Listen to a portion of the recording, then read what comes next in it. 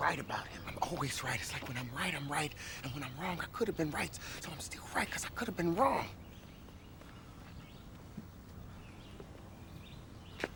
That makes sense. Come on. All right, we back. We're quite right. Episode 33. Trey.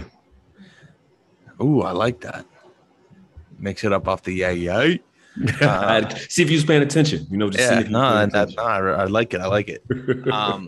I mean, we got a lot of people to talk about because we have one that I think we neglected to speak on behalf of last week. Not a number, but someone that we are fully endorsing for the remainder of their career. We have a big fight coming up this weekend that I think we'll probably discuss. I don't even care to really talk about the main event or co-main event because we all know what the people's main event is. Didn't even know anybody else was fighting. It's just the only one. And I mean, 33, probably two of the greatest basketball players of all time that need to be discussed. Where would you like to begin, sir? I mean, before we go to the numbers, we definitely need to start with the numbers. However, we got to also put in something that we will be talking about today is white people still hitting black people with whips. Who knew in 2021? But 33. So can I go first? Yes, you can go first. All right, I'm gonna go first because I feel like yours might be a little bit of a diatribe. So I'm gonna throw. I got two. I got to do two, and okay. I got to do two, and you'll know why I got to do two as soon as you hear both of them. The first one is a Philadelphia legend. Some people might have called him in high school Thomas Edison, because of all of the moves he created. Some people, called him Jesus, and then later on, white people said Black Jesus because they couldn't fathom that a black person could be Jesus, according to Spike Lee. But most people know him affectionately as Earl the Pearl Monroe because of how beautiful his game was. So I'm going to go Earl the Pearl Monroe. He wore 33 with the Bullets. Even though he played for the worst franchise in all of basketball history in the New York Knicks. Gotta love a street legend. You gotta love a high school legend. Gotta love a college legend. You gotta love an NBA legend. A guy who did it at every single level. Arguably one of the first street ball players to ever make it in the NBA. I know Rayford Austin, Skip Tomalu gets that credit, but Earl the Pearl Monroe, Black Jesus. And the Thomas inspiration Edison, behind what I believe to be one of the better sports movies ever. He got game. So shout out to the 13s. You dig. And I had to give him credit because, that's Philly and he gets forgotten. And he is like 76 or something like that. So I want to give him his flowers while he can still smell them.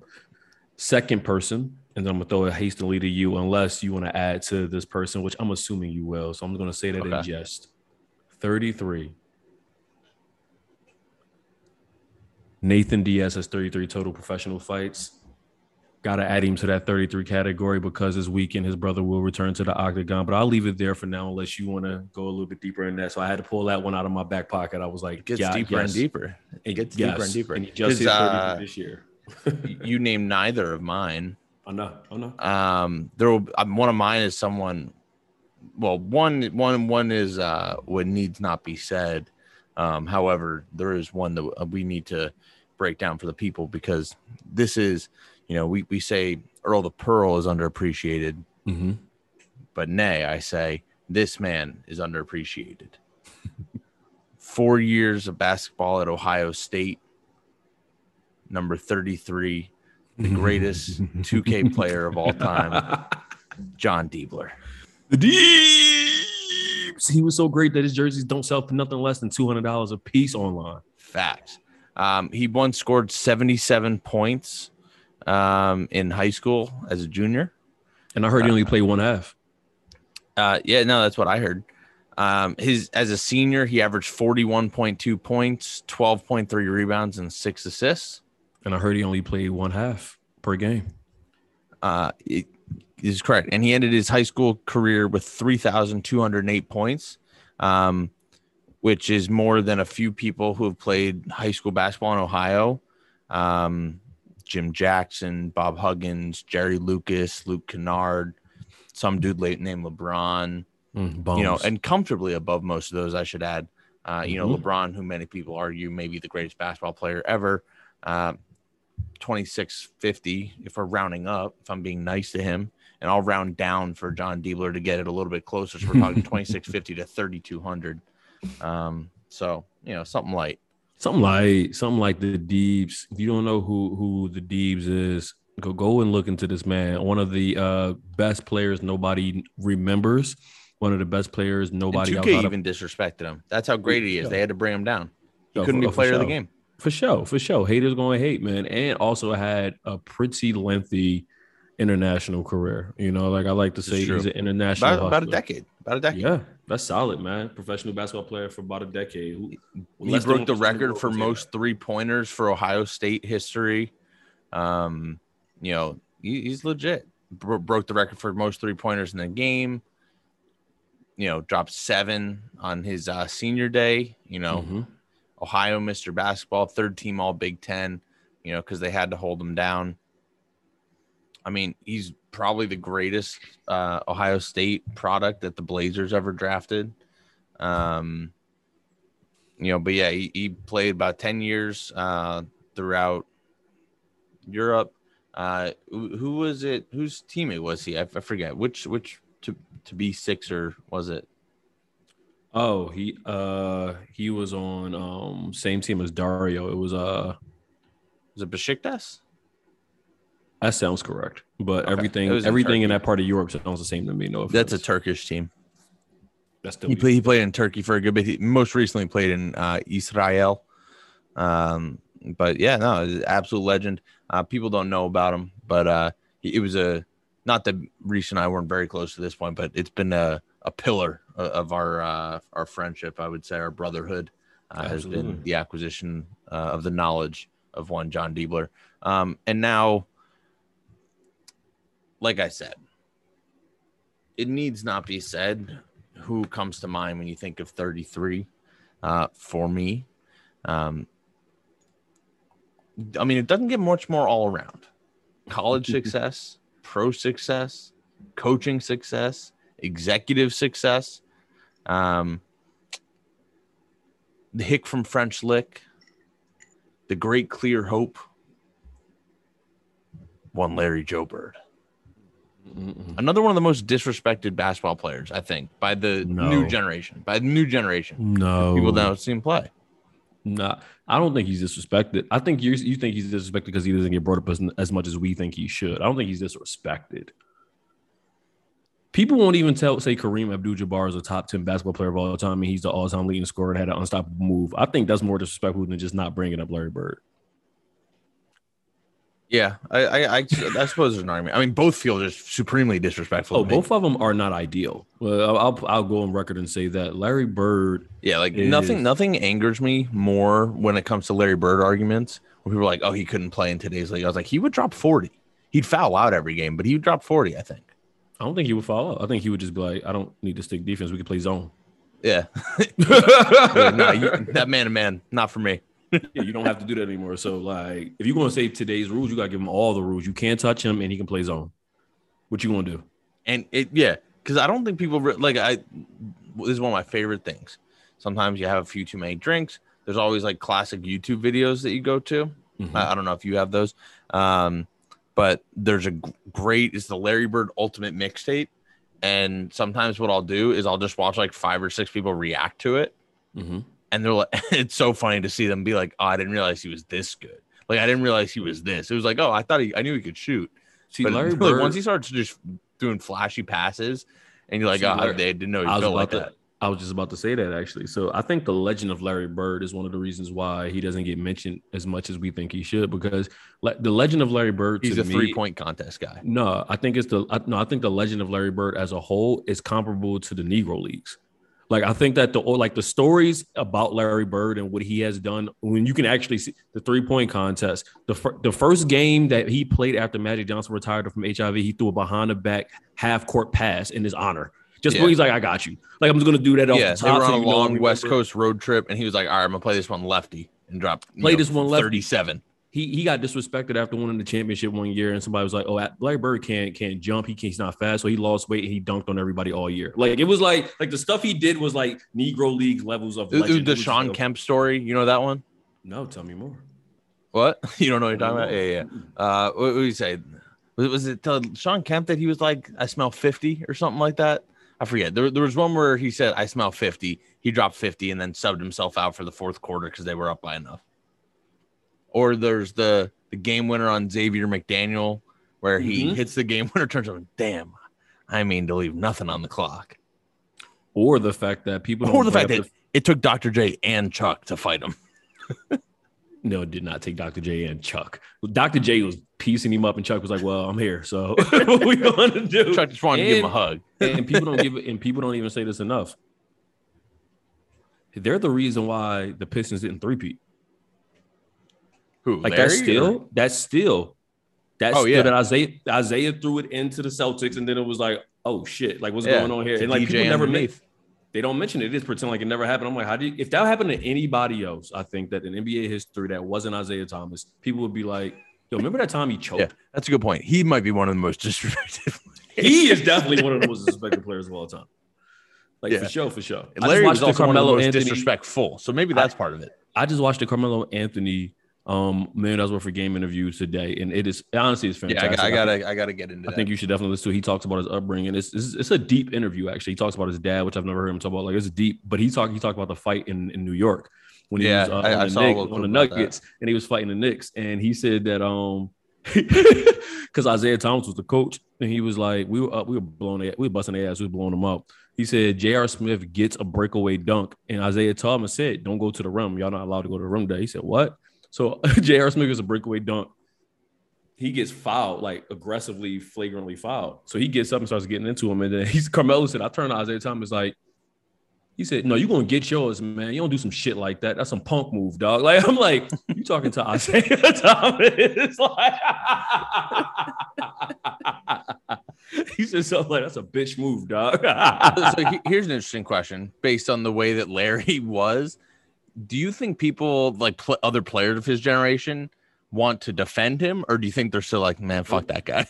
No, I don't think anybody outside of Boston wants to defend Larry Bird. Maybe Indiana. Boston and Indiana. I don't think anybody in Boston or Indiana outside of those spaces. But not even fan base. Like, do you think like other players are like, no, I know what you mean. No, yeah, I know exactly what you mean. Fuck that guy. No, I know exactly what you meant. I ain't saying nothing about fans. I'm talking about the people who played with him or against him. Only Indiana and Boston, and only Indiana because and like maybe Mike. Coach. I've never heard Mike say anything about Larry Bird. Like, not negative or positive. I've never heard him really say anything. Just that he's clear. Just that he's clear. He's great. He's one of the best, and he kind of keeps it pushing. I've never heard Magic might have said probably the nicest stuff about him. 100%. That was his number one competitor. Isaiah said that if he was black, he would just be another player. Okay, now back on why this is why we disrespect Isaiah Thomas. After he lost, though, this is like, you can't say that kind of shit when you lose to the guy. Yeah. Like, you got to at least beat him and be like, man, he ain't that good. Yeah, I mean that's also one of the greatest lines of trash talk ever was, I felt disrespected when they put a white guy on me. Oh, amazing. That's top 5. That's top 5 in basketball trash talk. And I mean streets and NBA. How many of that top 5 is Larry Bird?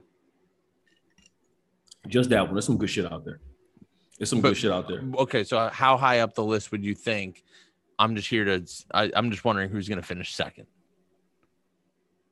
See that one is amazing, but it gets a little bit discounted because it wasn't like a game. It was like a competition. Like, okay, it was like a festival act because you're just 3-point shootout. You know what I mean? Like, it's like, okay, if it was the 3-point shootout like they did like in the 90s where you had to go against the person at the same time, I got you, because I feel like it's like, oh shit, Larry Bird got what? Like, it puts that pressure on you, where this one, you're just out there freely shooting. You don't really, it's like, all right, cool. And realistically speaking, I don't know how many people, I know basketball players are uber competitive.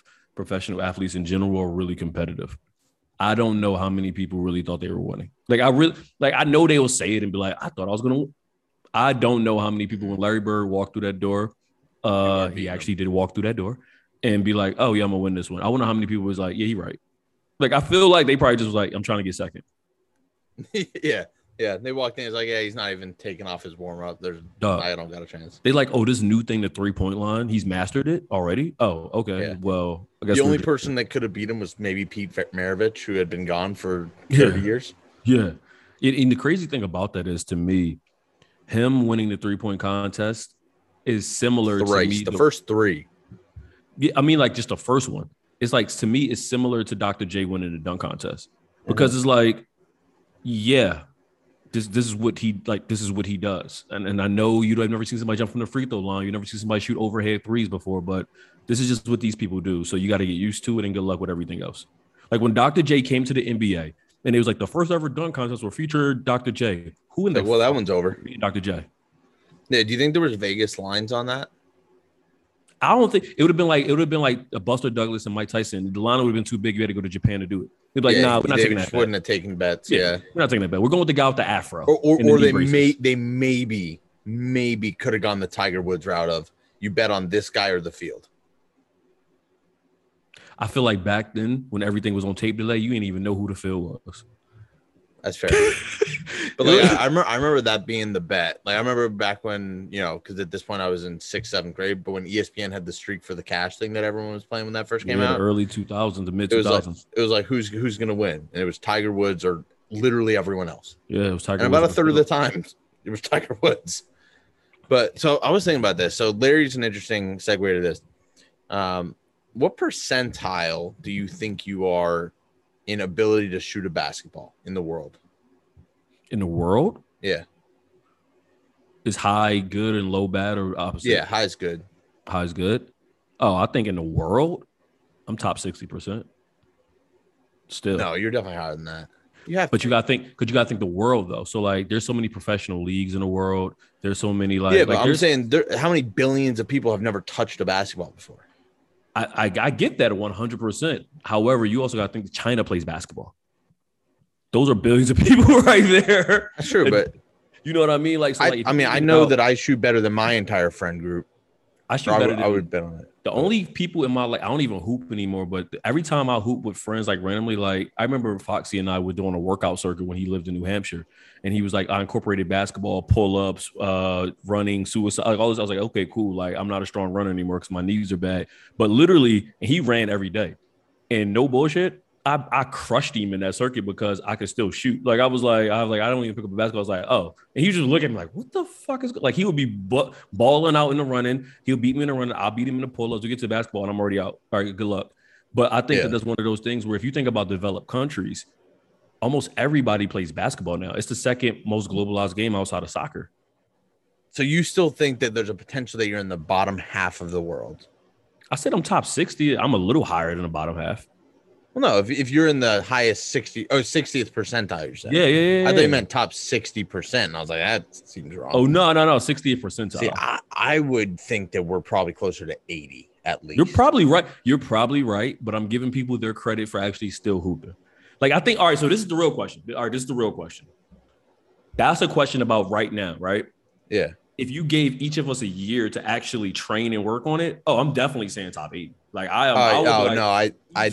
I think if I had a year to just shoot, I'd be 90 at least. I genuinely believe that. I'm gonna say 80 easy, and then everything else becomes subjective because then people start cheating, being like, "Well, Reggie Miller's still alive." I'm like, "Yo, dog." We talk about I'm talking. Can we get out there and have a 3-point contest right now? See, I think it should be better than that. It should be around the world. Okay, even better. You have to do free throws. You have to do threes. You have to go lay up on. Yeah, no, I was just thinking about this because I was playing today and just at the park, and you was hooping today?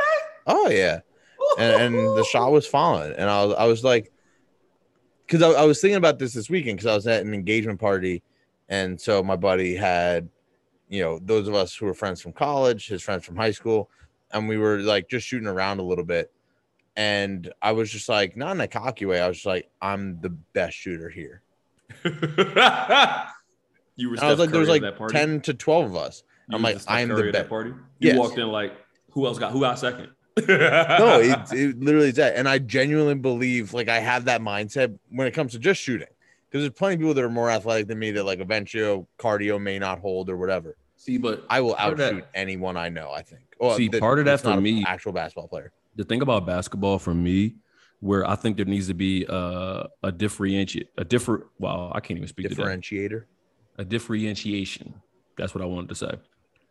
Because if you're born tall, that's not a fucking skill. That's like that's just happenstance. You know what I'm saying? So like if you have insane natural athleticism, that's also just happenstance. You didn't do anything to earn that.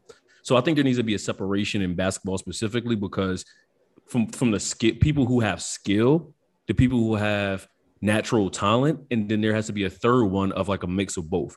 Because you know how you do like the under 40 leagues or the over 40. I think that should also be something where like, I agree. And I'm not saying this to be funny at all, but like I know they have like the 5, 10 and under leagues. I don't think that's funny at all. I think that's actually a smart reason because you were born 6'8". Yeah, it's okay, like cool. it's like playing with it's like golf tees. Yeah, it is. That's the right way. Play with a handicap to make it like more enjoyable for people. That's kind of part of it. Think about that though. The hoop is 10 feet tall. The hoop is almost 5 foot taller than Muggsy Bogues. Yeah. How is that fair? And then Sean Bradley exists. And still cooked. Yeah. Because, and this is like the most maybe outlandishly optimistic, overconfident thing that I believe. I truly, truly believe there's not a single person in my life that I know that could beat me up and down if you listed out every sport. I truly believe that from a fundamental basis. Okay. So for like skill wise. Yep. Like there's plenty of people that could beat me in basketball and are more skilled. Ain't no way they're keeping up with me on ice. It depends. It depends how many sports are we doing? Because I've never seen your tennis serve. I've never seen, you know what I'm saying? Are we doing like, is chess a sport? Is archery a sport? Oh, you don't want to see me on the chessboard. I'm nice on the chessboard. I ain't gonna lie to you. But like, is archery a sport? We'll play. Yeah, we can play. Yeah, no, like you can make a list of as many as you want. Like I think it's got to be probably at least 10. I don't know what it would be. I think it should be a max of 10 because max 10? Okay. Because cornhole like, is on ESPN. And the other thing that is fair is like how do you judge soccer? Is it just a penalty shootout? Because that's not the game. I think you got to make like circuits. All right, this is what we got to do. See, now we're getting way deep into the weeds, which I kind of like. So look, this is what we got to do. We got to actually play these games and have analytical people there that gives us plus minuses. Okay.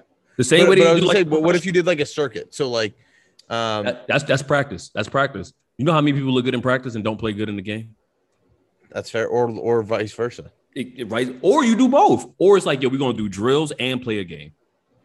Okay. And that's how you weight it. Because like Tim Tebow sucked at practice, but was good in games. Well, that's what I was gonna say. Ben Foster, who's the really popular goalkeeper in the UK, who had been part of Man United's academy.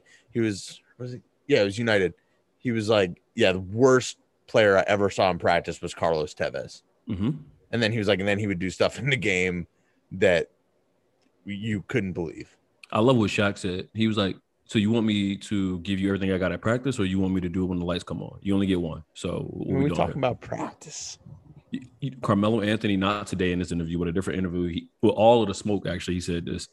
He said, yeah, when Chuck got traded to Denver, we all heard the practice stuff, how he's not going to be out there. Every day he was practicing every single minute and busting everybody out. It was like, I thought it feels like a Chuck thing, yeah. Like he was like, to the point where he was like, you cannot practice, dog. Like it's good. He's like, Chuck will be up to like 2 a.m., 3 a.m. We see him getting, he's like, all right, see you tomorrow. Practice hard as shit, and then drop like 40. And we're like, who is this person? Like, it's like the Kobe J. Williams story. and then what was it? Stephen A. Smith said that when AI actually abided by the curfews, he would shoot like 5 for 20. And it'd be like, all right, dog, go ahead. Yeah, he needed to go down City Line Ave. Dude, but the host. That kind of goes into another conversation. In your mind, did Larry Bird do more for white athletes, or did he do more for black athletes? I think black athletes in like a weird way. Tell me more. That's why I asked. Well, I mean, the one disrespectful line is a glaring example.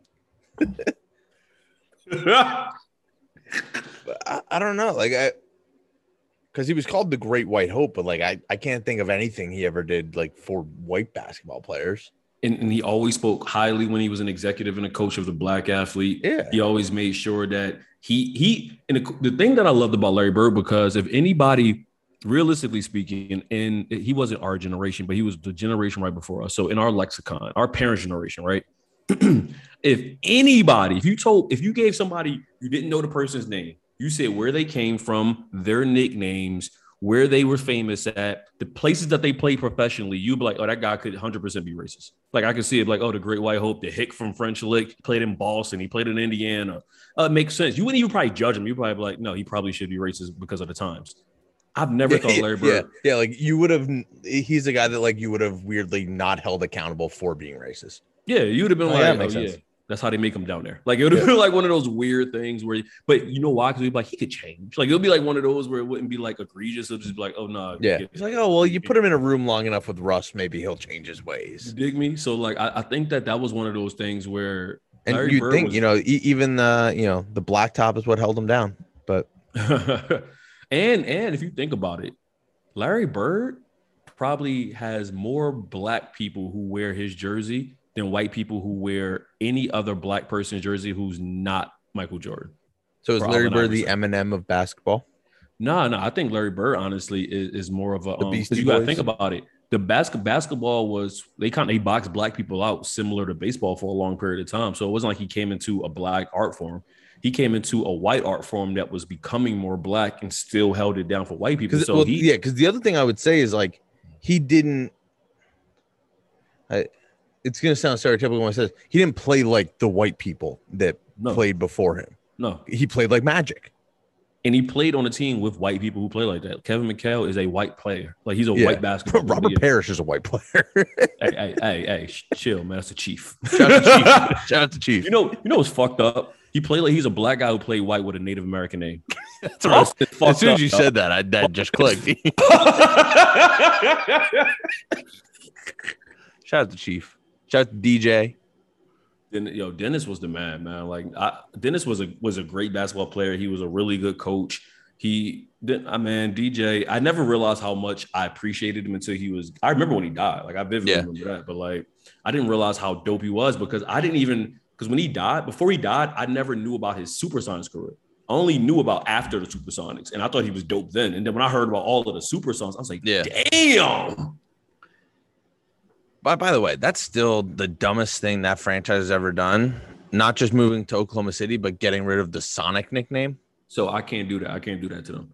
It wasn't their choice. From what I know about it, That's true. the NBA took the team. I don't think it was ever like, because I don't think the franchise probably wanted to leave, and the fans because definitely didn't. The guy who bought it promised to stay in Seattle. Then he reneged on the promise when the deal went through. And that's their fault for not getting it in writing. But I don't think you can actually legally bind somebody to a city like that. Probably so like not. they took it on a good faith and it was like, oh, you're not going to leave. Cool. We'll sell it to you. And then I think within like 2 or 3 years, he was like, I'm out. And it was like, what? Yeah. What are you talking about? So I can't put that on the franchise. I got to put that on that owner who. That's All fair. right. So this is a question for you. Do you think professional sports will be better for the players and or the fans if the only people who could own a team had to prove that they were fans of the sport? Maybe not the team, but of the sport, because most hedge fund people own sports teams. And obviously, I will argue 90% of professional sports teams aren't trying to win a championship. They're just happy just making money hand over fist just because they own a team. So I think that they should adopt what the German soccer clubs have, to where at least 51% of the owning interest has to be made up of the fan base. So Green Bay Packers? Sort of, but you can still have more primary investors. And that's why everyone in Germany hates the team in Leipzig that's basically run by Red Bull or run through Red Bull. But like that's why when the Super League popped up and all those big clubs that are owned by Americans and stuff were like, yeah, we don't care about the other lower leagues that we pretend to care about. Sidebar, can I give you a quick sidebar based on Yeah. what you just said? You know what I learned last year, and it blew my fucking mind, and I should have known it with all my history. What's that? Did you know Red Bull isn't a beverage company? Well, it's like they do so much sports stuff. Yeah. They're not a sports company either. What are they? Like, how do they define themselves? They're a marketing and branding company. That blew my fucking mind. If you look up Red Bull, it will like break. It will like. It will like. If they will literally break it down and be like, "Oh, we do a marketing and branding company." And it Vitalizes body and mind. And you know what's funny? They never, I don't even think they made Red Bull. They literally just branded themselves on it when it was already made. Like, that's what's so crazy about all of this, dude. Like, Red Bull is a marketing branding company, but they're known for their beverages. They're known for their extreme sports or their soccer, things like that. But all they are is a branding and marketing company. Respect. That blew my That does fucking blow my mind. I mind. was like, oh shit. There's no that way makes people so know much that. sense. But it does make sense. There's no way 'Cause- people know that. Because they're never sponsoring anything. They're partners. If you think about it, like they're Yeah. never like, I'm sponsoring this football team. Like, no, we But they own just the run football everything team. basically. Yeah. Like, it's crazy. That blew my mind, but I had to put that out there since you had Red Bull. Back to you. No, I don't know how I go back now. Like my world view has now changed. That blew my fucking mind. Like all of these But companies, yeah, no, like they were Monster- the only one that didn't subscribe to that traditional German approach. But that's why like Bayern Munich, Dortmund, they were never in the talks for the Super League because the fan owning interest was like absolutely the fuck not. Yeah. I'm just really don't like the stuck on fact this that- Red Bull thing. I'm really stuck. Like, on I don't. It's crazy. It's funny that like Monster Energy and things like that are like we're competing with Red Bull. Red Bull's like we don't make beverages. It feels like That is a scheme. stunt. It feels like a scheme, and that is something I greatly appreciate 100%. as That's a schemer stunt. myself. Every business that they're in, people are competing against them, and they're just competing with other branding companies. Red Bull GmbH. It's an Austrian private company known for its range of energy drinks. It's also known for sponsorship of a range of sporting events and teams. Red Bull was originally founded in Thailand and was called Krating Dang. I'm sure I'm botching that. Back in 1976. Dude, insane. Initially, Red Bull distributed free cases of the drink to college students. Let's see here. History, that's what I want. It was founded Austrian entrepreneur Dietrich Mateschitz and Thai businessman. Not gonna touch that one and mess that one up. No, go ahead. Go for it. Was his name Leo Thomas? Uvidia. That sounded Swedish somehow, but yeah. Yeah, I don't know. Well, there was a lot of consonants in there.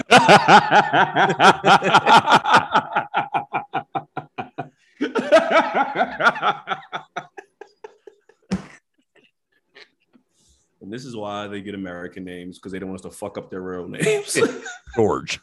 Hey, my name is Michael. Michael. It's like I'd be happily try and do it. But yeah, how about so between 1984 modified the formula to better match European tastes by carbonating it. Interesting. Mm-hmm. Found huge success by marketing to young professionals, naturally. Initially distributed free cases to college students in an attempt at viral advertising. Mm-hmm. Makes sense. Red Bull gives you wings. Duh. First sponsorship was a rower. Interesting. They just out here trying shit. What happens Like, if this guy whatever. doesn't win an Olympic gold medal? Listen, They still would have been fine. if you're a marketer, you just trying shit. You're like, whatever works. Yeah, you throw shit at the wall and hope it's sick. Marketing is like owning a record label. 99% of rappers or musicians are going to fail. That one that hits is going to fall dog, out. I am going to read this entire article. Please do. I am. Please do, dude. I'm It's not right crazy. now. I'm not gonna do it now. Yeah, not right now. I know. But I'm so fascinated. Dude, it blew They my have mind. a record label. Yes. Red Bull Yes. Records. What? Yes. They are not a beverage company. They are a branding and marketing and licensing company. Dude, it's AWOL crazy. Nation and Imagine. Wait, no. Oh no, sorry. AWOL Nation Mhm.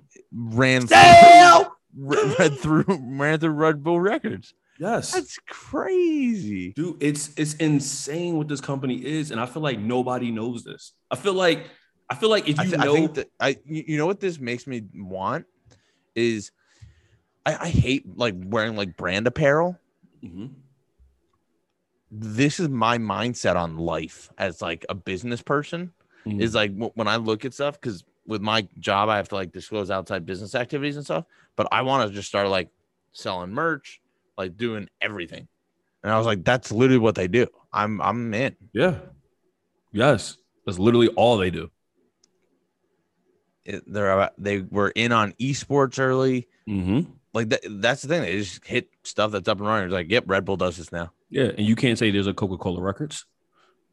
You Sure can't isn't. say like, and maybe there is, There's but probably a Pepsi one. Pepsi probably got something because they got like some conglomerate and everything. Yeah, but Pepsi kind of cheated. They got Nabisco behind them. I feel like They got give you- Gatorade. They got that Gatorade life. They do have Gatorade. I'm a Powerade kind of guy because it's cheap. Ooh. Oh, okay, so here's an interesting one. Are you team Coke products or Pepsi products? I'm team no soda, but I will say this. But I didn't say soda. I said products. I know I'm team no soda, which means I don't want to support your products because it goes back to soda. But I will say this. I think Pepsi makes better variety of things when it comes to taste. I think Coca-Cola makes the best if you're just saying one for one. Like, so the best Gatorade is better than all the Powerades put together. But all of the Powerades as a whole are better than all of the Gatorades as a whole. Gatorade maybe has done too much at this point. You know what's But funny? You get a starting 5, Gatorade wipes the floor. I disagree hard. You know why? You know why I disagree hard? Because Gatorade, it's funny. Gatorade almost is too flavorful. Like, it's literally like, this is orange. Is this fucking Tang? Like, what am I drinking right now? Like, it's like hardcore. Like, they ramp it up so hard that you're like, See, I am I like drinking? that. I like it too. I never said I dislike it. But when you drink a Powerade, you be like, you would chug a Powerade faster than you chug a Gatorade. That's fair. Like, you would just down it, like, God damn, this is 32 ounces? Like, it's just like one of those things. It's wild, man. It's wild. And shout out to all the powdered Powerade that was left on the soccer fields of St. Joseph University when I was a sophomore. We took it all back to Rashford and gave it out like we were ghetto Santa Clauses, and it lasted for like 3 months. It was amazing. I didn't know they made Powerade in powder form. You just put that shit in water and shake it up, and we was good. We was gooch. That was a brilliant. Whoever first came up with that probably was Red Bull or some wing of Red Bull probably had that idea. Red Bull probably owns Pepsi, but they won't say anything because it'll be a monopoly. Yeah, exactly. They're literally just schemers. I love them now. I absolutely love Red Bull now. Let me find out Red Bull is the new Anheuser-Busch. They just own a bunch of shit and they have to sell off shit every year so that they don't be considered a monopoly. Like, oh, you can have Doritos. Like, just like, what? Dude, Red Bull is fascinating, man. Look, you definitely read into it. Like, it blew my mind. Like, I'm definitely have to read into that. I was mind blown for literally 3 to 4 weeks. Like, I was on my couch, like I was talking to a therapist with my hands on my chest. Like, I'm gonna schedule time in my calendar to read this. Mm-hmm. I'm gonna be like, okay, for this 2-hour block on Thursday night, I'm going to read this article, and not just Wikipedia. I want to go through. There's got to be good YouTube videos and stuff to dig into. I didn't even look into the YouTube videos. I think I just read articles. So yeah, send me whatever YouTube videos that are fascinating. I will for show because I'm in. What I was trying to get to was, I think it's so fucking whack that somebody like Steve Ballmer could literally buy every NBA team and still not sweat at night. Yeah. Like, that's corny to me, man. Because that's why the Steve Cohen one or like Cuban's a great example of like someone who clearly cares. Yeah. But I think Ballmer cares. I think he actually really does care. But Steve Cohen makes Ballmer look poor. Isn't that crazy? Yeah. And like Steve Cohen, like, and the one thing I respect about him, like, it's a shame the Mets still suck, but he was like, they suck for now as a Phillies fan. They do. That's true. It's still young because he's like, I'm a fan. There's nothing I want more than the Mets to win a World Series. I have no problem going way over the luxury tax. And it's baseball. It's not a real luxury tax. Well, I mean, you got to pay something, but you know, I'm talking about the NBA. NBA is like you get charged like 3 times as much as your payroll. That shit is crazy. Yeah, I think it's like almost. I want to say it's 1 for 1. Like however much you go over, you have to just cover it or something. I think it's literally like $1 for. But it's just like the salary cap is so much higher that like if you go way over, as far over as some of these teams go, they're going like $100 million over. But for baseball, that's light work. Yeah, that's true. But speaking of monopolies, here's what I'll say: don't play it with friends, only enemies. That works too. That's how I look. You know, I forget who said this. Keep your friends close, keep your enemies closer. See who really comes through. Who said that? Something like that. I botched that, but I don't remember the exact quote. But I thought you were gonna say keep your friends close, keep your enemies close enough to the monopoly boards to see if they're cheating. Yeah, that works too. I don't hate that one either.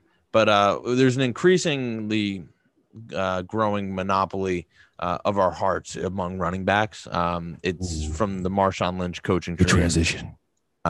We made this decision 2 or 3 weeks ago, maybe, and I'm gonna it go just hadn't 3. really come I up. think it's 3 'Cause it was weeks. before the season. It was before the Yeah. season for sure. Well, It it was the last preseason game. It yeah, was the weekend. We were talking about it before the weekend even happened. yeah. We now have our running back that we will support for the rest of his career, And then some. And then after, too. and then after, because he's gonna do stuff after. You can already Oh. tell. You can already tell it's there. Dude, I'm already debating on, and I need you to talk me off this ledge as a friend. Okay. As a friend, I can't buy a Steelers jersey because they're in Pennsylvania. No. This is easy. I know where you're going. This is easy I because I I've also done the same can't thing. buy. You know what I'm saying? I Yeah, can't. no, you can't buy Bama stuff. I got you. It's very easy. He sells his own merch. Yeah, but it's not a jersey though. Like I need that on my back. This is my new thing. All right, tell me. Talk me off this ledge as a friend. I am done giving money to the organizations when I can give it directly to the person. So, I for always example, did both though. Not always. I did both though. so Because I got no problem cutting the organization. Fire though. I can't lie. I'm like, damn, that shit is fire. Can you find a high school? Can I find a high school? His high school jersey. That's a good question. I don't even know where he went. I don't either. I'm listening. I'm gonna see if it's Have dope. we even said his name? No. Shout out to Najee Harris. Yeah. My guy, I almost traded every player on my roster on my fantasy just to get him, and he'd be the only player on my team starting. Just because. Just for GP. Hey, you win where it really matters. Goddamn right. But no, so this is something that's been growing. It is a tangent to discussing and fully endorsing our support of one Najee Harris. Oh, them high school jerseys crazy. You got I got you. Look at that.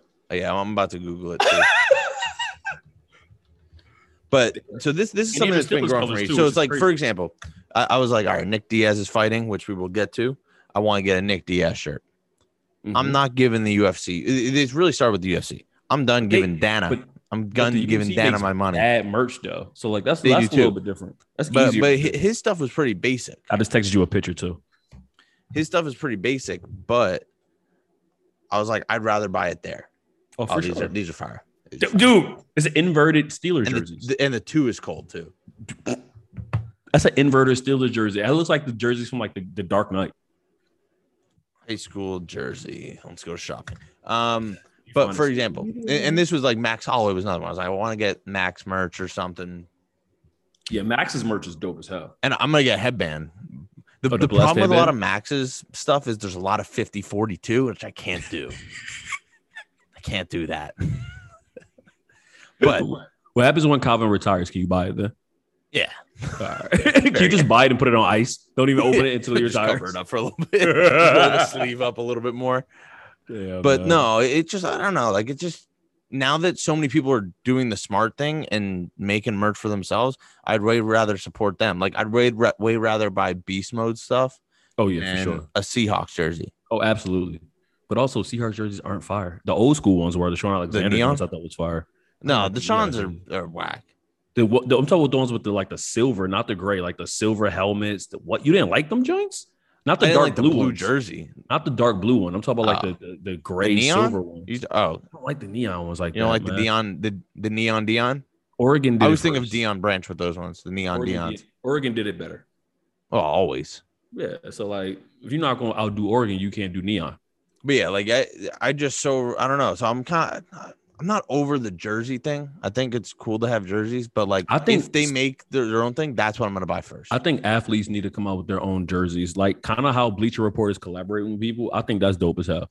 Like Yeah. I love when they get like the Diplomats to make Knicks jerseys, or they get Outkast to do Braves jerseys, or they do like that shit is. They got Nas to do an Illmatic baseball jersey that I was gonna buy for my birthday. Nas was the answer of a Jeopardy or not Jeopardy, a crossword puzzle answer in the New York Times recently. Fun fact. What was the question? Um, It ain't hard to tell. no, it was a weird one where I didn't even know it off the top, but I was just like, it has to be Nas. It was like rapper who got into a beef with Doja Cat. And my dad had Oh, done yeah. part of it, and it was 3 letters and ended in S. And I was like, it has to be Nas. I was like, with no knowledge of this occurring, it has to be Nas. I don't know if it's good or bad that white media has turned street terms into normal conversational words. Like beef used to mean I'm going to kill you when I see you. Now beef means Nas is talking to Doja Cat in a harsh manner. Beef used to be no Vaseline. Like Beef that was type of Jay-Z beef. and Nas. Yeah. Like Nas Like they might not wake up tomorrow. Nas brought a dummy of Jay-Z, like a life-size dummy of Jay-Z to Summer Jam. And you know what he wanted to do with the jersey, and they stopped it last minute? He was going to lynch it on stage. Like burn it in effigy. No, lynch it. Yeah. He was going to literally hit the button, and then Jay-Z was going to get lynched, and his eyes were going to roll in the back of his head. It was going to like shake and stuff while he performs Ether. That shit is crazy. And Hot Nights was like, now you it's can't Twitter have that. beef. Now it's Twitter beef. Lynching people. Which is crazy that back then they were like, nah, that's too far. Yeah, 04, 05. No, that's too far, dog. Like, yo, this is 04, 05, man. Eminem killed his mom 3 times already today, and you tell me I can't lynch Jay-Z. Today. Yeah. When did hold on. Because this is a song that popped in my shuffle recently, and I feel like it was right around that time, maybe even after the fact. When was this released? Oh, 2009. Sorry, so way after. I was like, crack a bottle. Like the first introduction of that song with a record of Dude, that's 400 assaults. I was like, whoa, dude, whoa, Marshall. That song won a Grammy. That song specifically won a Grammy. Yeah. And 5 years before that, when it was even more the Wild West of hip hop, it was like, you know what's crazy? You know what's a sad fact about that song? Crack a bottle.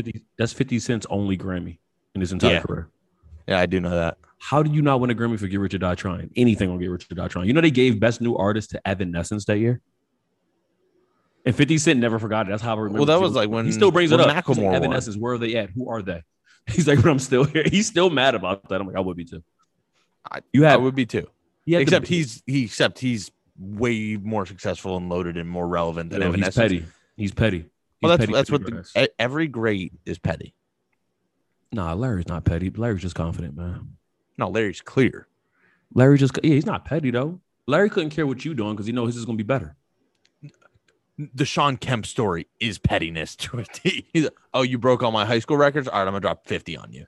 No, but he's just letting him know that like you broke them because I had nobody to go against. I was just out here doing something freelance. But now that we're going against each other, I want you to know how bad you are compared to me. I feel like that's pettiness to care about high school stats. when he was what? How old was he at that point? You think 33? But he's a god in the city, though. Think about that. If you're a god in your city and somebody breaks all your records, that's not being petty. That's like, oh, you're challenging my defending god your status. honor. Yeah, you're challenging I gotta let you know I'm Zeus. You're just Achilles. You have literally a weakness after your name. Now you know what I have? Lightning bolts. Yeah, you are Achilles. Now heal like a dog. You dig? You're either Achilles or Hercules. Either way, you ain't full god. Yeah. So back to Najee. For those that haven't watched it, go watch Brother from Another with Najee Harris. What was the moment you were sold? Like sold? Was it Brother Sean, or because there was a moment for me that took it over the top? For me, the first part that I realized I was sold was actually, in my mind, chronologically, it's not coming to me the way in which it probably came. But I would tell you, I knew I was sold on 3 different moments, and I don't know which one came first in the interview. Whichever came first in the interview, that's when I knew I was sold. When he was talking about how he is reserved and he's shy, he don't really talk to people, and then you see him talking like, I can fuck with this guy. That was one of them. Brother Sean, of course, and then of course the shelter. I was like, yo, this is a good dude. This is a real dope dude. And then, and honestly, there's 4. And then the last one, not really last one, but the last one in this conversation, because I don't know which order it came into. He just seemed like he had his head on straight, and not straight like I'm trying to be the greatest football player ever. I'm trying to make the most amount of money. But it was just more about, hey, I'm a person who is fortunate enough to do this, and it's not going to last. Use the platform for good. Yup, it's not going to last forever. I want to do it for good. So those were the 4. I don't remember what was chronologically in order. Yeah, I don't remember what was chronological. First, here's what I'll say. I was in at all those points, but the moment that I knew is right at the end of the interview, where I was like, nah, this dude is different. And in the way that Marshawn is different, was as they were wrapping up the interview, the exchange of them saying like, you're always welcome here. Mm-hmm. And it was the response that he gave that in 25 years of watching sports interviews, I have never heard an athlete say this to the interviewer. And it was him to paraphrase a little bit, but basically this is explicitly what he said. If you ever need anything, hit me up. I got you. Mm-hmm. Like that is a 21, 22-year-old kid. Yeah. Talking to dudes in their mid 40s, at least. One of them is in his 50s. Yep. Yeah. I was going to say, I think Mike Holly's in his 50s. Mm-hmm. So I was like, I was driving and like, I was like, no one's ever said that. No. No one's ever said that to like an interview where he was there to kind of promote a product. It wasn't even like he was friends with them. It was the first time they interacted. He's like, oh, we can talk about like superheroes. Like, oh, like, yeah, like they went into a whole. That interview was so dope. And as they say, they don't do interviews; they do conversations. Conversations, yes. So that conversation was amazing because they barely talked about football the entire time, and that was amazing because for me, I don't know how you feel about this. Unless you are a genius at the sport you played, I don't really care to hear you talk about the game that you played. Like, I really don't like when people just want to be opinionated because they played before or they played on our high schools. I don't care about none of that. Unless you're going to, one of the people recently who I realized talks about sports in a way in which I can't talk about the sport like that. And I just realized that I've been watching this man for years. He's my all-time favorite player at his position. So like I've been listening to this man for years, but he just recently started really breaking down games and breaking down the sport that he played in a way, huh? Peyton? No, I've been doing that about Peyton. But like Shannon Sharp. If you listen to how he now like debates skip it, I can't listen to a lot of it because it's the same topics over and over again. But like the ones I do listen to, I pick and choose on YouTube which ones I want to listen to. And the way he breaks down the game, he'd be like, see, that's a half block right there. He's supposed to step back 3 times and go up. Like he's like, I'm like, what did you just say to me? Like it's like next level. It's like Peyton Manning style stuff for that. I love when people break that's down like their Kobe Bryant detail. I love when people and it's something about football too, where it's like I don't want to hear like I respect Shannon. I don't want to hear him talking about quarterback play. I mean, I'm sure he gets it, but he played like the best quarterback ever. No, not the greatest quarterback ever. I didn't say that. Most talented, best quarterback ever. Anyway, Trent Dilfer was great. I agree. Hall of Fame. But no, it's like McAfee's one when McAfee like breaks down a punt blockage issue. I'm like, oh, it's like the stuff that no one ever knows how to talk about because no one ever has the platform to talk about certain things. Like no one ever looks at like because he was disparaging some commentators like, oh, this person needs to do this. And he was like, no, this wasn't their blown coverage. It was XYZ. I gotta slightly disagree with you because football is such a team game that if you're like a Hall if you of get Fame it, you move, get it. Yeah, you got to know everybody's position for the most part. Yeah, like, but special teams, I think, is where it's like no one ever talks about special teams, so it fascinates me. Yeah, so like when Shannon talks about quarterback plays, because he's like, dog, I got to know what the quarterback's going to do. Like I need to react to the quarterback. So like if Shannon Sharp is talking about safety play, I can still accept it because he had to go against. No, I want to be. I can accept it. Yeah, but if I have a choice between listening to Peyton Manning talk about quarterback play, yeah, or when it comes to safeties, Shannon Sharp versus Ed Reed, I'm listening to Ed Reed, boy, the best you ever seen, boy. But the thing about that is Shannon Sharp. I think that Shannon Sharp doesn't get the credit he deserves for not being as naturally talented as a lot of these guys. Shannon Sharp is a hybrid. He's like I think he might be the first tight end to really be a wide receiver playing tight end. Yeah. Who else? Yeah, like everybody else is more of a blocker, and then you get in the goal line, I'm gonna get you a touchdown. But he could also block, if I recall. Yeah, he could 100% block, but he was like running like 30, 40 curl routes and slants and shit. He was like the that. First Gronk. He was the first Tony Gonzalez. And then but I would say Tony wasn't that much of a blocker. So like that's why I'm even giving Shannon more praise that I think it's rare to be that elite. Tony was a great blocker when Priest Holmes was healthy.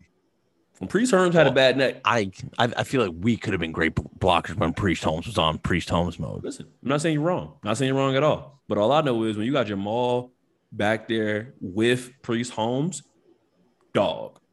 Larry Johnson. And you had Trent Green, who's a very underrated quarterback in the history of the NFL. He's no Chad Pennington, but he's good. Dude, that was a fucking lineup. Who they have out wide? Don't even matter. Tony Gonzalez. Hey, Tony, you going with 90 balls this year? All right, cool. Yeah.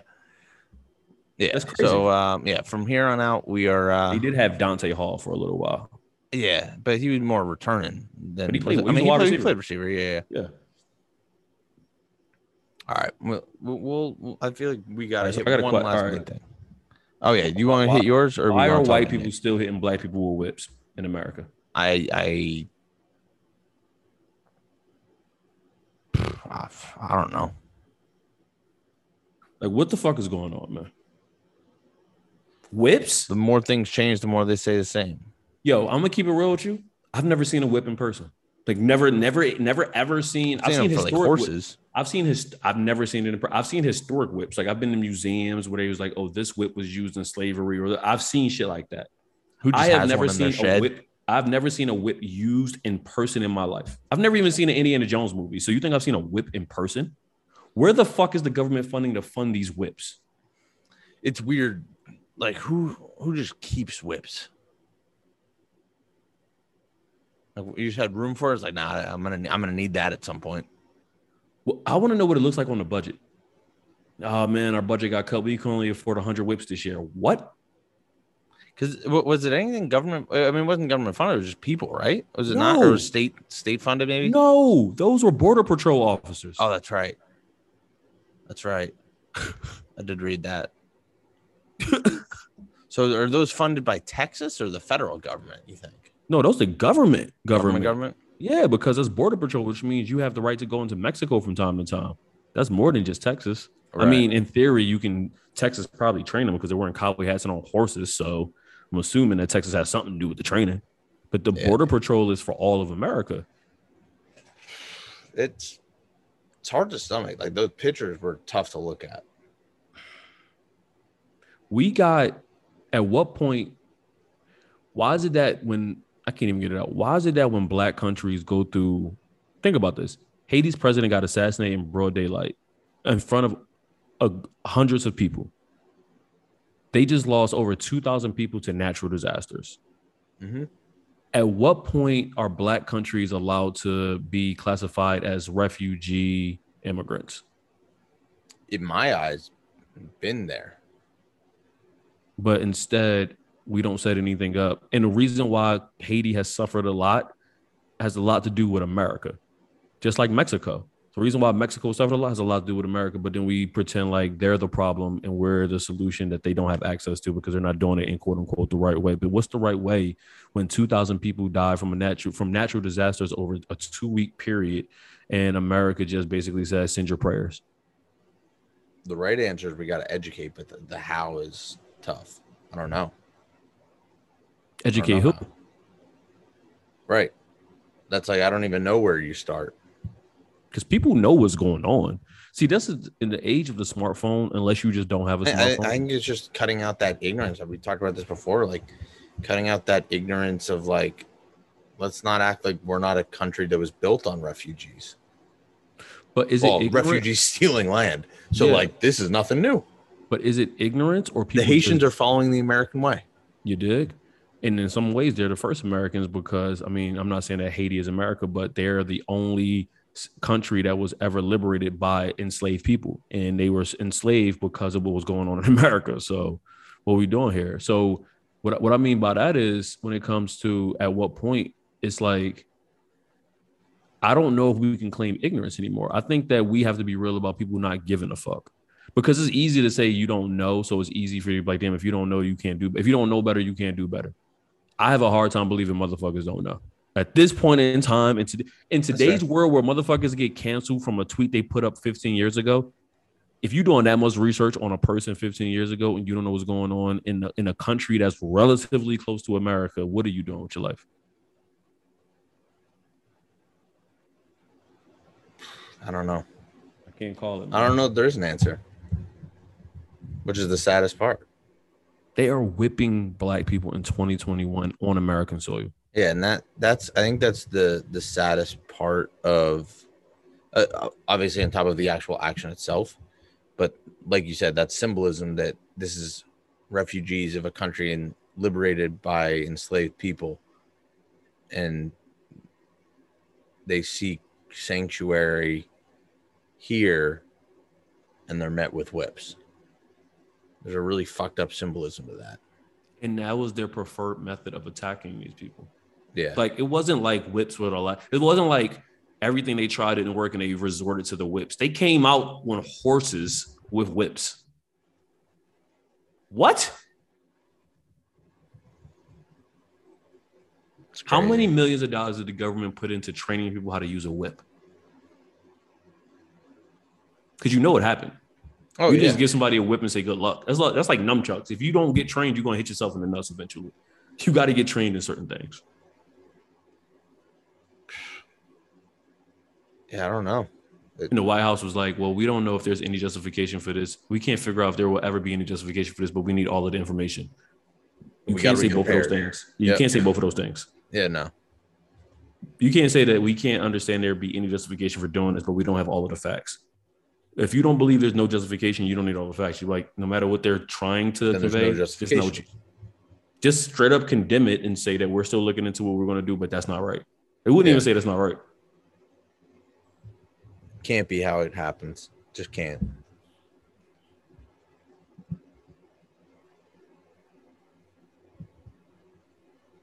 I don't know. Whips. I don't even know where to buy a whip. Do they sell whips on Amazon? I'm gonna look it up while we talking right now. Sure. I've never seen. I'm not gonna search that on my work computer. I've never seen a whip in a store. Like, I've never been like, they have that on Prime. I mean, they have it at like horse supply stores and stuff. That's where it's supposed to be sold, you could argue. So the only whips that are coming up are BS whips that are like not real whips, $6 whips and all that. The only other whip that's not like a $6 whips. Yeah, it's $154 bull whip, 10 foot by 16 plates, kangaroo hide leather. They're killing kangaroos with whips now. Ain't that? Look at life. Killing kangaroos to hit other animals. And where's PETA at when you need them? Where's PETA at right now? Where is PETA to come out and be like, yo, you shouldn't be riding horses and you hitting people with kangaroo skin? What you doing? Getting paid off by the government, probably. It's like the same way when black people do self-defense when they use a gun and then they still get tried. Yeah, where is get charges. Where is like that to me should count as double jeopardy. No, but what? Like just like, oh, this person got off, so I got off. It's like, yeah, that makes sense. Yeah, where is what is it called? What's the gun legislators in America? What are they? The NRA. Yeah, where's the NRA when black people do the right thing, quote unquote, when it comes to defend themselves with firearms? They never stand up for a black person. They never be like, yeah, he was justified putting all our money behind his resources. They'd be like, yo, good luck with that, dog. I feel like there's probably another acronym that you could make from that would be like saying why they don't help. I'll bet they got a secret one. It's way too close to NWA for there to not be another one. I got it. I know the acronym. No, I know. But I'm just like, I mean, we talked about this last week, I think, but it's like the hypocrisy is what drives me crazy. And like you said, you can't make those two statements together because they're not the same statement. Completely contradictory. I'm way too militant to just accept shit. Like, if you're going to say those two things together, it has to be presented as we're still investigating more into it, but whatever happened cannot happen. Done. You're not going to whip me in 2020. You're not going to whip me probably before 2021, but you're not going to whip me in 2021 and not have to kill me that day. Like, I know me. I couldn't just be like, oh, you whip me? Okay. Like, I'm not saying that's what the people of Haiti were doing, but I just know in my mind, I'm way too militant. I couldn't accept that kind of shit. And the fact that it's allowed to happen, I couldn't accept it either. Yep. Like, I just know I could. I've seen, not in person, in pictures, I've seen what whips do to flesh. Mm-hmm. And we're whipping people in water. This is, I don't think that, does that even get taught in the South? I should ask some friends of mine down in Texas. Like, did you use a bullwhip? No, not that. Oh. If I ever ask that, I'll have to make sure that it's not through certain channels of communication. I don't need to be put on a list that I don't deserve to be on. You can't zoom that on your work computer. Yeah, nah. But like, because I learned so much about this when I was in Texas. Like, they have a whole year dedicated to Texas history. but I don't think they cover near what we did growing up in American history. And it's like, I remember the first time, and obviously I say this as a white man that can't even fathom how you would experience this for the first time. I remember not being able to sleep in 7th grade the first time I learned about Emmett Till and saw those pictures. I couldn't sleep. Like, I remember calling my mom in my room, and I was like, I vividly remembered what the feeling was. It was like when I looked at the screen window, it would like flash, and I could see the image. And it's like, I remember seeing pictures of people's backs. It's like, I don't think people think about whips in the South other than what's in the Bible. It's in the strength of that black woman to be like, open casket and bring the media. Baller. For lack of a better term, like, that is a baller move. I can't fathom it. I just can't fathom it. No. Like, people turn away when we watch horror movies because there's blood. Look what they did to a human being, a boy, a young man, and then the woman admits on her deathbed that she lied. Anytime that pops up, like the anniversary, like when his birthday happens, that's one of those numbing moments when you realize how not deep into the past that is. No, not at all. Not at all. Like, in theory, I'm gonna look it up right now. In theory, as of recently, Emmett Till easily could still be alive. Yeah, like, I think he's like my dad's age. Yeah. Yeah, he was born in 41. Easily could still be alive right now. He would be 8 years older than my dad. And the only reason I say in theory is because black men, I believe, only live to be 67 on average in America. I think white men is like 72.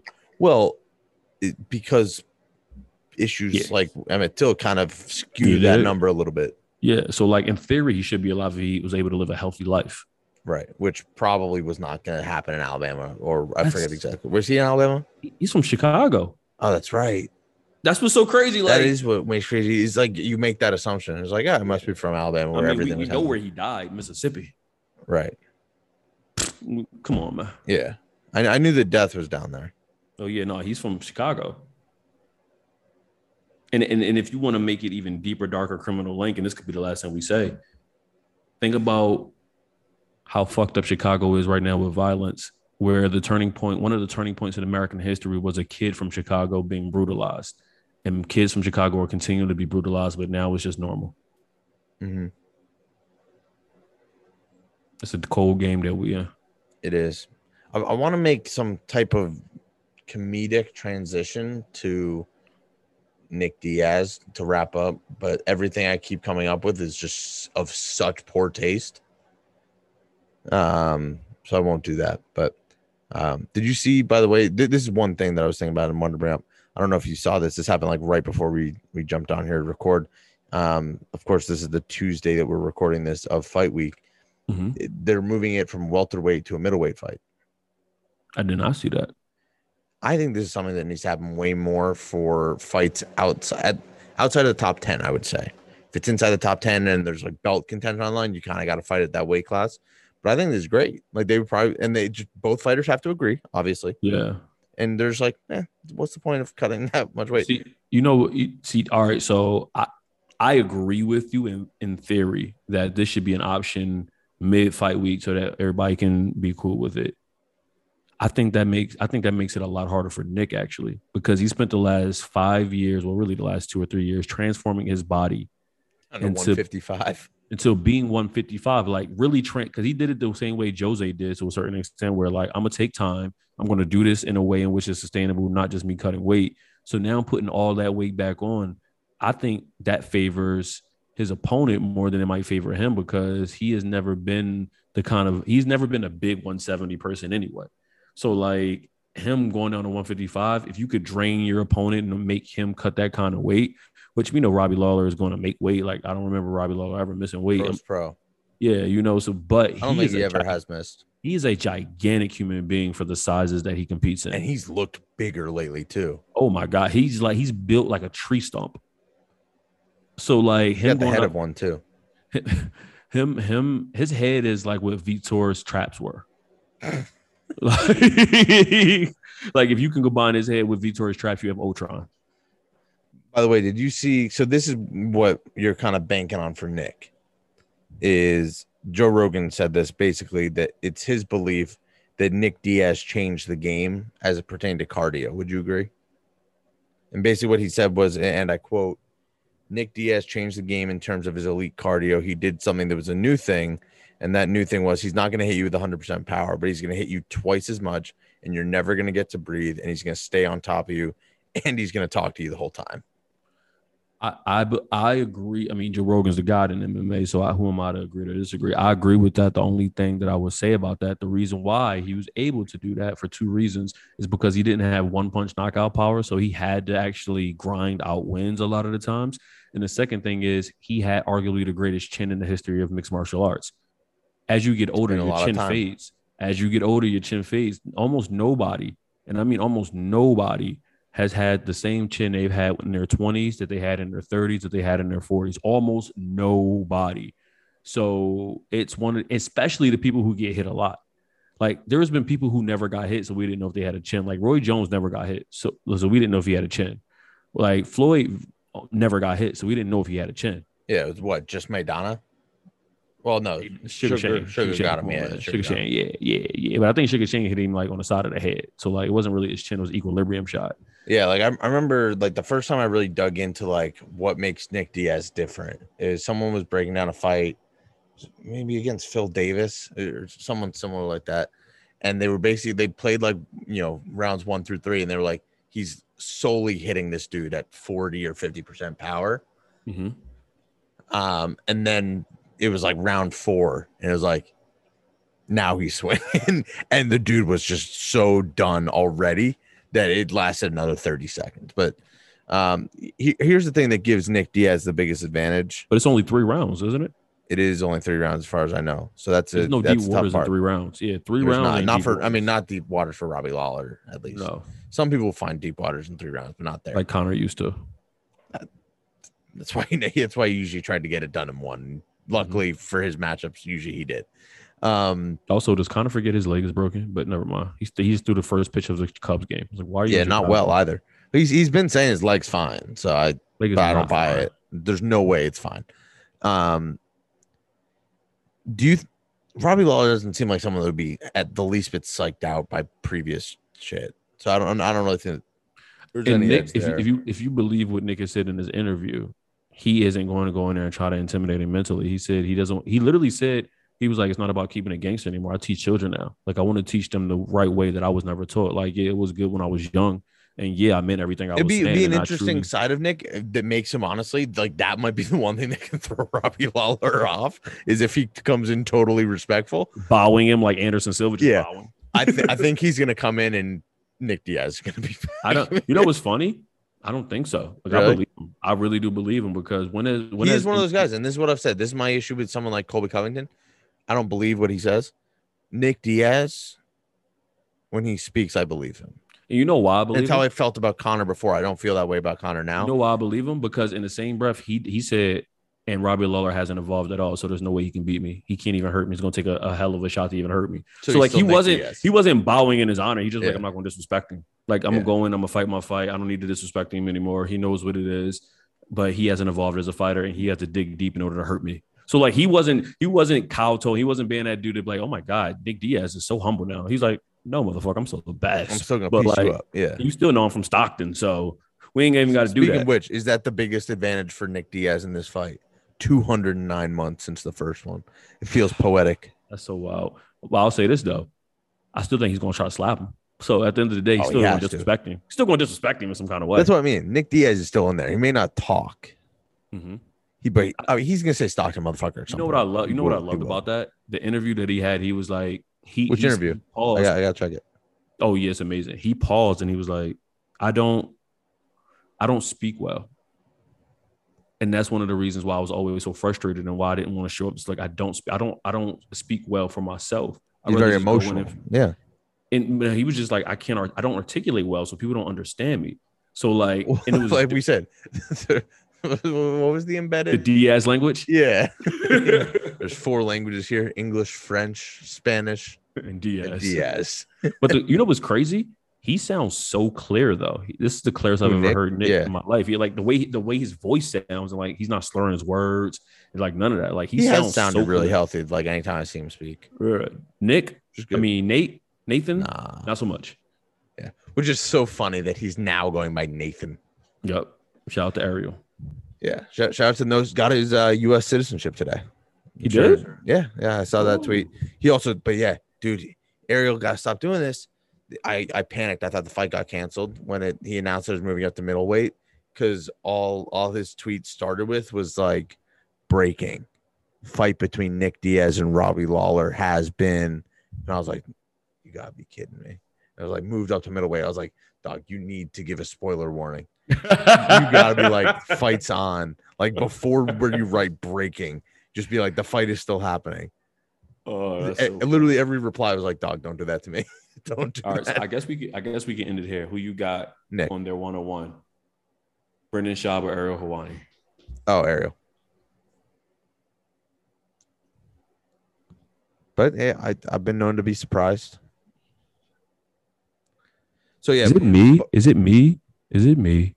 Or is Brendan's world crashing in around him right now? And I don't know which one. I don't wish this because I like the dude, but yeah, no, I think there is a certain. I mean, I think the Callan stuff really hurt because that was such a huge part of his business. Speak on it. Speak on it. The Colin stuff. What Colin stuff?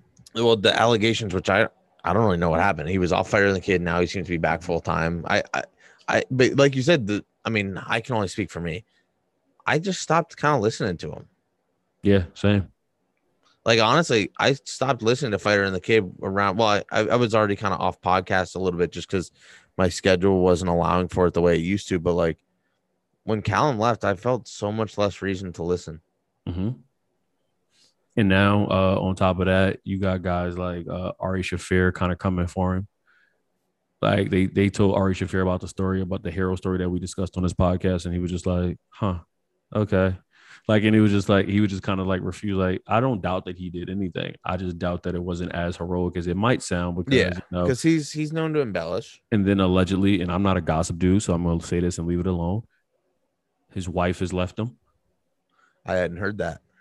Yeah, I feel for him there. That sucks. Yeah, that's a rough one, man. That's a rough one. And then you got to think about everything that's going on. Is like the one thing that I'll give him credit for, not the one thing. The one thing I'll give him credit for right now is that the King and the Sting might be the best it's been in years. And I fucks with King and Sting heavy. Theo Von, Brendan Schaub, King and the Sting. That goes back to my point. Brendan, wait. Brendan can't carry. No, but I was about to say this though. And Theo hasn't been on it recently. He's been on it off and on because for whatever, I think he's on tour, or maybe he just doesn't really want to do it. But they got Eric Griffin on there now to be Brendan Schaub's co-host, and then they got Stevie Weeby in a culture corner, and then Theo sits in a culture corner with Stevie Weeby as if he's like a guest on the show. So it gives it new energy and new light. And Eric Griffin is just like a master at this comedy thing. So he's real dope. But yeah, it's not Brendan Schaub thing. It's just more like the people he put around. Brendan Schaub. Yeah, he's a sidekick. Like, there's nothing wrong with that. Like, I genuinely believe there's nothing wrong with that because he plays that role well. I wouldn't call him a sidekick because he headlines things. You know what I'll call him? He's the producer that doesn't know how to make beats. He knows what he needs, so he'll get somebody to do it. Anybody, yo, can you play trumpet? I can't. Cool. Play the trumpet. Who can write these raps? Yeah, for he's me? not Pharrell. He can write the raps for me. Like, he is straight up like, yo, he's going to Puff Daddy the situation. He's going to be like, I can't play one key, but I'm going to come out with some hit records. Yeah, he's Puff. Others, like, the Rogan guys, that's the Pharrell. Oh, yeah, Rogan is Pharrell. I would say like the Burts are like the Kanyes and the Dr.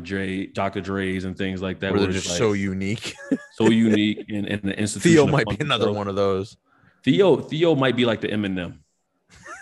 Just never know what's coming out of his mouth. Never know what's going to come out of his mouth. And he should get canceled for the stuff he says, but you can't cancel. You just know what you can cancel. his quick bit about white privilege always gets me. It's like, I didn't know nothing about white privilege. Like, there was poor white and there's poor black.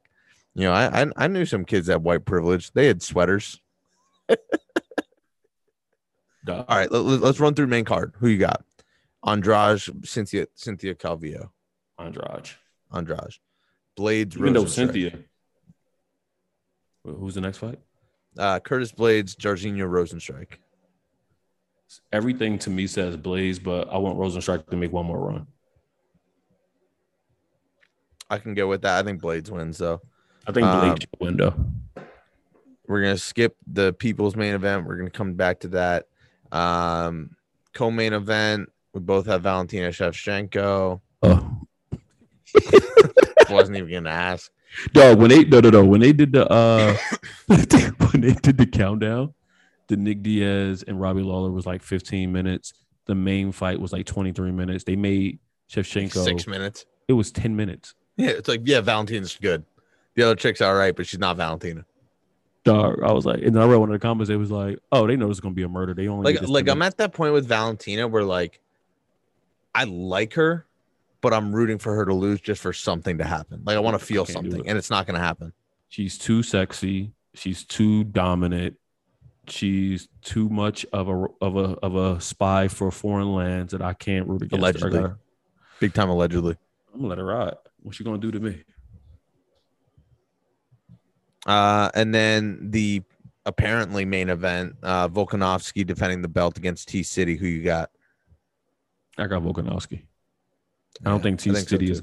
I don't think T City is. I mean, his last performance was his best in one. That last tier. I think in that next tier. Sorry. Yeah, he's the tier under an elite Max champion. And Volk and yeah. Because I don't think Volkanovski beat Max either one of those times. I get the first time when they were like, "What the leg strikes?" I'm like, "Is it about?" Second one, I thought Max won for sure. Well, I mean, for sure makes it sound like it wasn't close, but I thought Max it was close. But I think Max won. Yeah, I think Max won. I think Max won, and it wasn't razor thin. I think he won a close. I think he might have won 3 out of 5 rounds, which is a close fight. Right. That's how I feel. Yeah. All right, and then the real main event, which for whatever reason they're airing out of order, and apparently it's only 3 rounds. They're trying to do California time so that people can see it early. Oh, good call. Yeah, because they got to go out and party. Ruthless Robbie Lawler against Stockton's finest. Dog, I can't. You know what's funny is like Nathan Diaz plays. I almost said Nicholas. That doesn't work. Nick Diaz. Didn't feel. Yeah, it's Nick Diaz. So this is what I'll say. Everything points to Robbie Lawler running through Nick. Everything. Like everything points to it. He's been more active. He has literally looked as good as he looked recently that he did when he was the welterweight champion of the world. Nick hasn't fought in 5 fucking years. It's everything says, and Nick's greatest attributes are his stamina, his chin, and his relentlessness. Stamina usually wanes as you get older. Your chin usually wanes as you get older, and your relentlessness is usually. I wish they would have let him have the Diaz rules of just like, oh, you want to have 5 rounds because you're a Diaz? Okay.